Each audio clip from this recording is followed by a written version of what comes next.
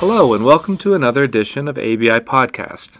I'm Professor Drew Dawson of the University of Miami School of Law and the ABI Robert M. Zinman Resident Scholar for the spring of 2017.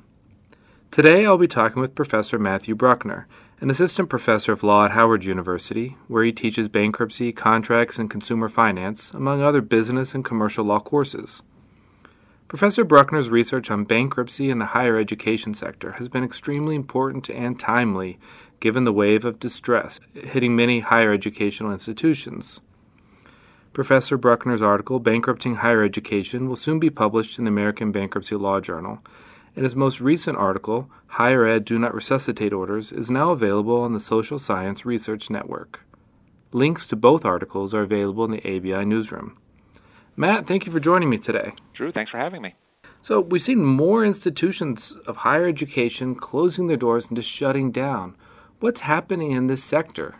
So, yeah, that's right. About a little over 700 colleges of all stripes, technical school, for-profit colleges, nonprofits, and the like closed just last year.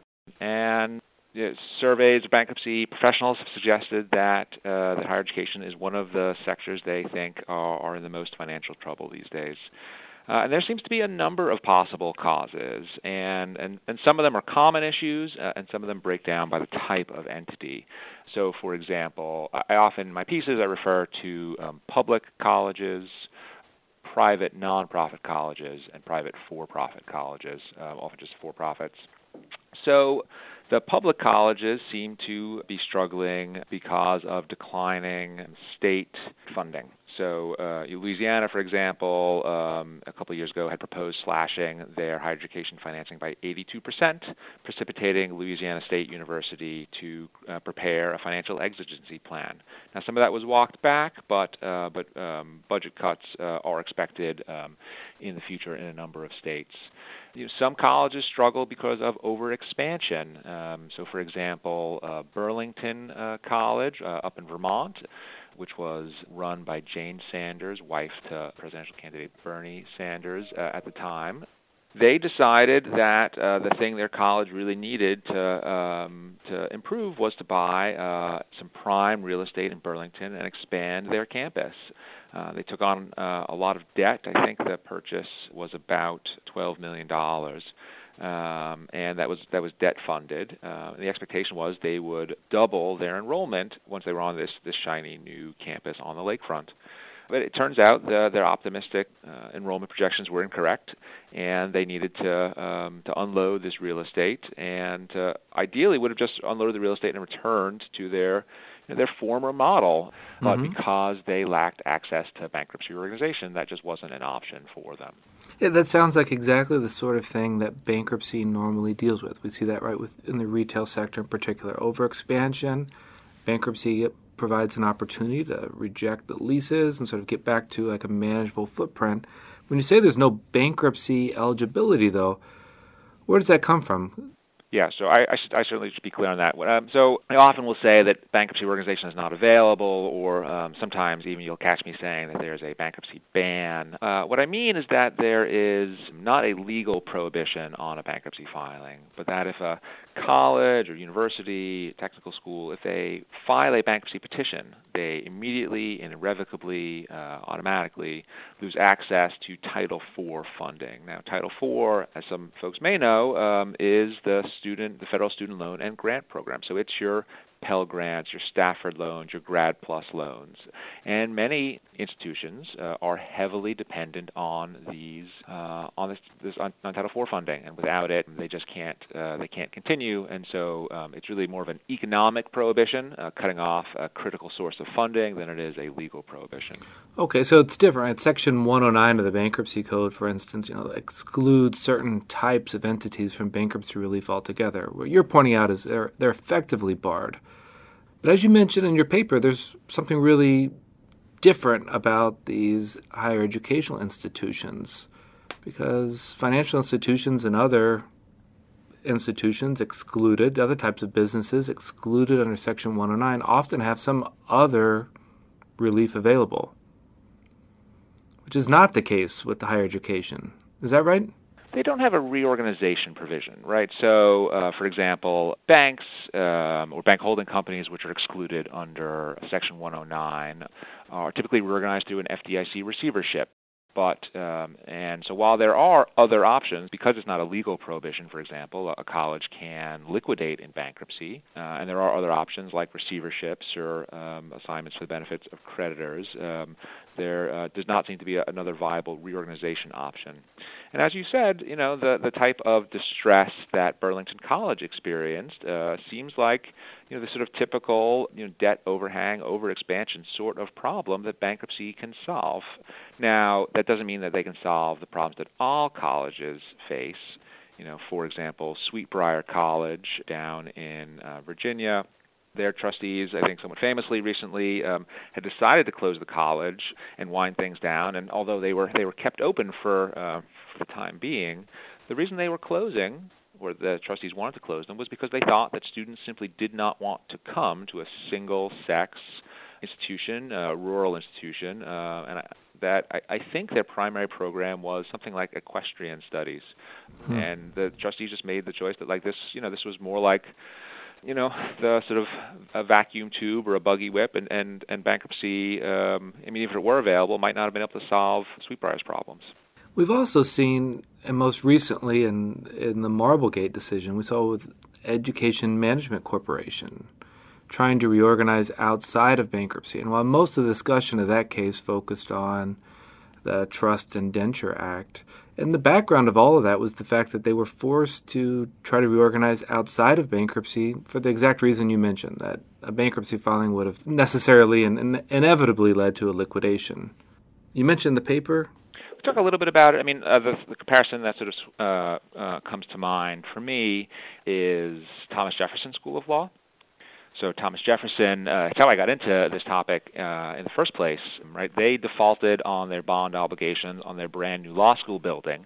They were held out by a lot of the sort of law school watchers as the type of law school that everybody expected would close. It's standalone in a competitive marketplace, and then they didn't close. Right, and their bondholders entered into a consensual workout with them because it seemed like the best use of their brand new law school building was unsurprisingly, as a law school. But there was perhaps just because it was a smaller entity, it was just easier to negotiate with the creditor body, whereas EDMC is a huge institution, just like Corinthian colleges and Anthem, ITT Tech, and they're just much less likely to be able to use sort of a consensual out-of-court restructuring process. So, I think it's an interesting difference between the sort of large for-profits, right? They're the most like retailers. They're the most like other traditional businesses, and therefore, in some ways, the most likely to benefit from bankruptcy, which makes the sort of maybe the political case that much harder for changing the law. Yeah. Now, before we move on, because in your newspaper you draw some comparisons from healthcare, but before we move on to the healthcare industry comparison, can you fill us in a little bit? Why is it exactly that Congress decided to effectively make bankruptcy unavailable for higher educational institutions? So it's not 100% clear. There's no legislative history that accompanies the changes. What there is, or what there was, were a series of high-profile hearings in the Senate investigating, in particular, the for-profit college industry. And there were a lot of concerns expressed about profiteers opening fly-by-night institutions, defrauding their students, taking their tuition dollars, and then fleeing to the protection of the bankruptcy courts, and that bankruptcy judges were unreasonably providing solace and shelter to these companies that had just defrauded students. So that seems to be the sort of underlying, if not sort of rationale, but the sort of the feeling that was in the air at the time, that colleges were fraudulent and bankruptcy judges were sheltering them. It's an interesting justification because oftentimes within the bankruptcy industry, we realize that bankruptcy is a powerful tool to police against fraud, to clean up fraud. Absolutely, right. An explicitly stated purpose of the United States court system is to protect against fraud, waste, and abuse. right? And so to eliminate the oversight of the bankruptcy courts and the United States trustees and the creditors committees, which are all there to police against fraud, seems like a terrible way to solve this problem. And that's it's certainly one of the primary reasons I advance in my paper. This is the problem that Congress wished to solve could not be solved with their proposed solution, with their actual solution. Right, and as you point out, this provision in Title IV doesn't stop a company, a higher educational institution, from liquidating. They could file bankruptcy under Chapter 7. It just effectively prevents them from reorganizing. That's right. And as I point out in the new paper, Higher Ed Do Not Resuscitate Orders, there's also concerns about fraud and abuse in the healthcare sector, which is an enormously larger sector.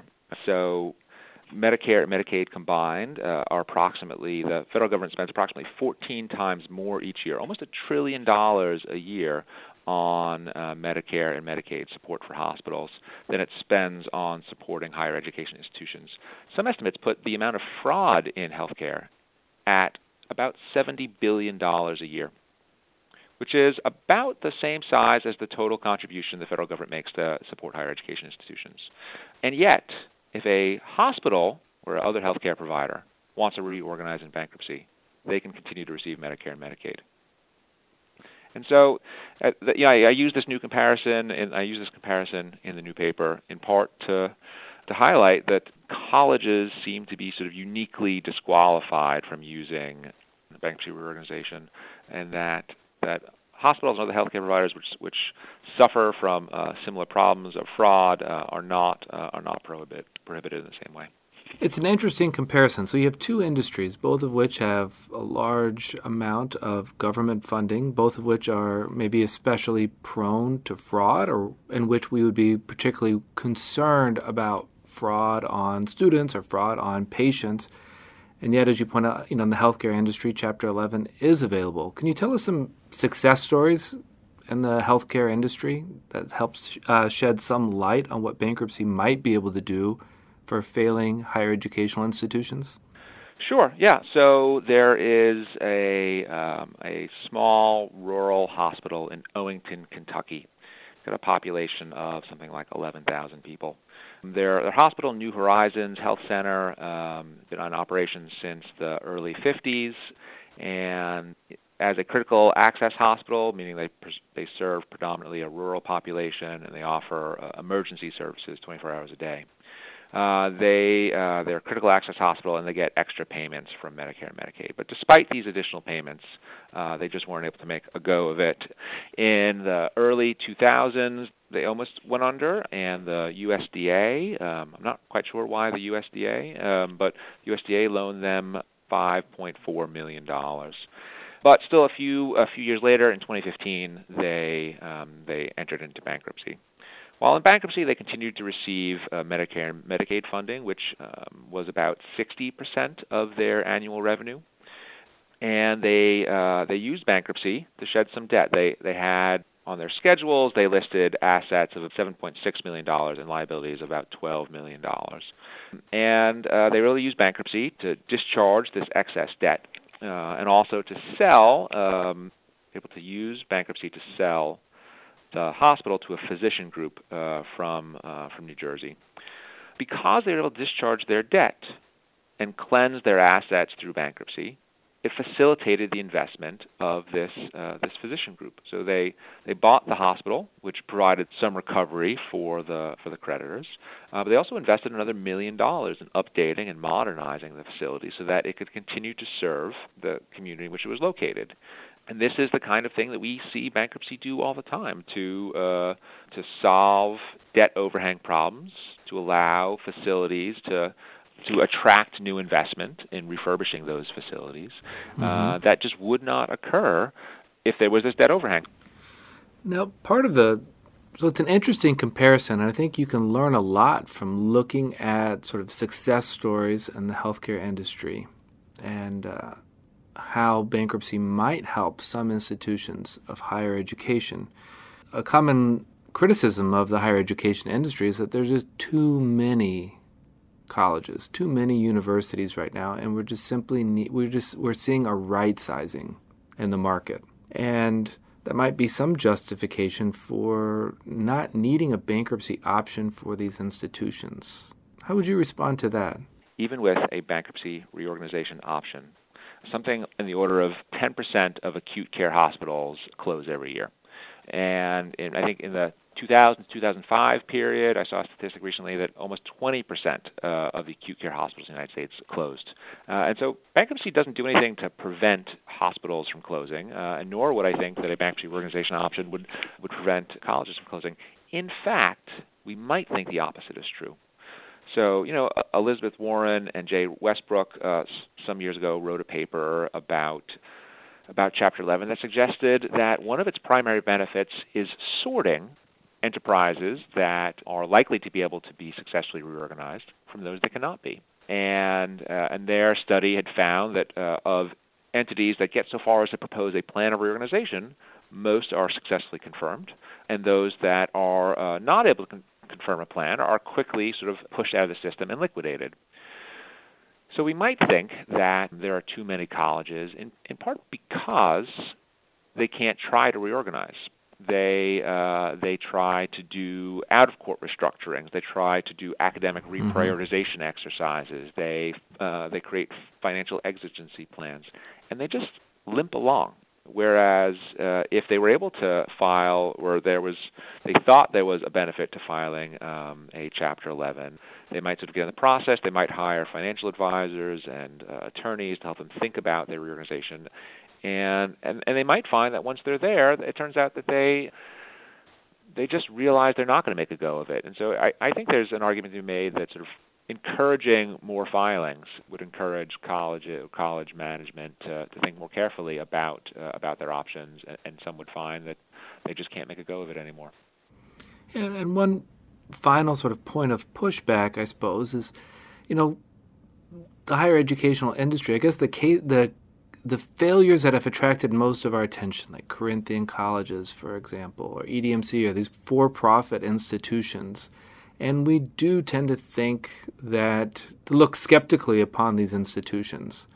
Is that really who's mostly affected by these, or who else is affected that we might overlook by focusing solely on these really large for-profit institutions?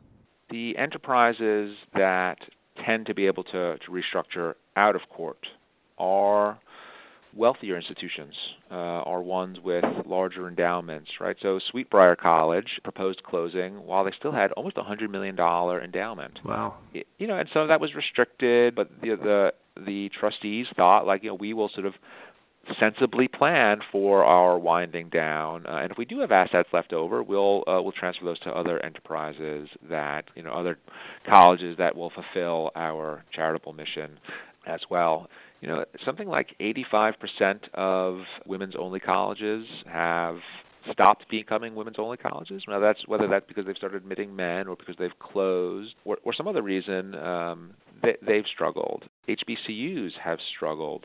And another example, perhaps, St. Paul's College was a teaching college in Lawrenceville, Virginia. It operated in Southern Virginia for about 125 years, a historically black college. It always served, predominantly poor folks from poor communities without a lot of resources, and so it always had a small endowment, didn't have a lot of budgetary flexibility, and eventually it closed. They tried to facilitate a sale to another historically black college, St. Augustine's, and it was too much for St. Augustine's to assume their $4 to $5 million in debt. Had St. Paul's been able to discharge that debt in bankruptcy, perhaps that would have facilitated the sale. So I think that it's certainly true that large for-profit colleges would benefit from changing the law. They are the most like other businesses, and therefore, in some ways, it's the easiest to say, right, they would benefit. Mm-hmm. But I think there are a lot of small colleges that could also benefit. And also, I'll probably also say this about large for-profit colleges. Bankruptcy is not for the benefit of their management. Right? It is for the benefit of their creditors, their students, the communities these colleges are located in, the staff, right?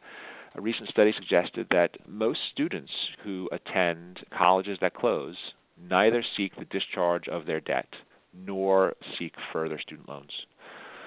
So that means that most students who are at colleges that close just end up with a whole lot of debt and no degree. Wow. And as we know from research on student loan debt, that is really the worst combination. People with student loan debt and not without having received the degree. They've made an investment in their education. They've spent money on that, and they've gotten no credential in response. So they have non-dischargeable student loan debt. Should all these colleges stay open because students would be harmed? No, they shouldn't. Some of these colleges should still close, but the existing equity holders in these large for-profit colleges, bankruptcy is not for them, right? We look at these entities and we're sometimes upset with their practices. But in most large organizations, equity gets nothing, right? They lose their equity, and creditors get the new equity.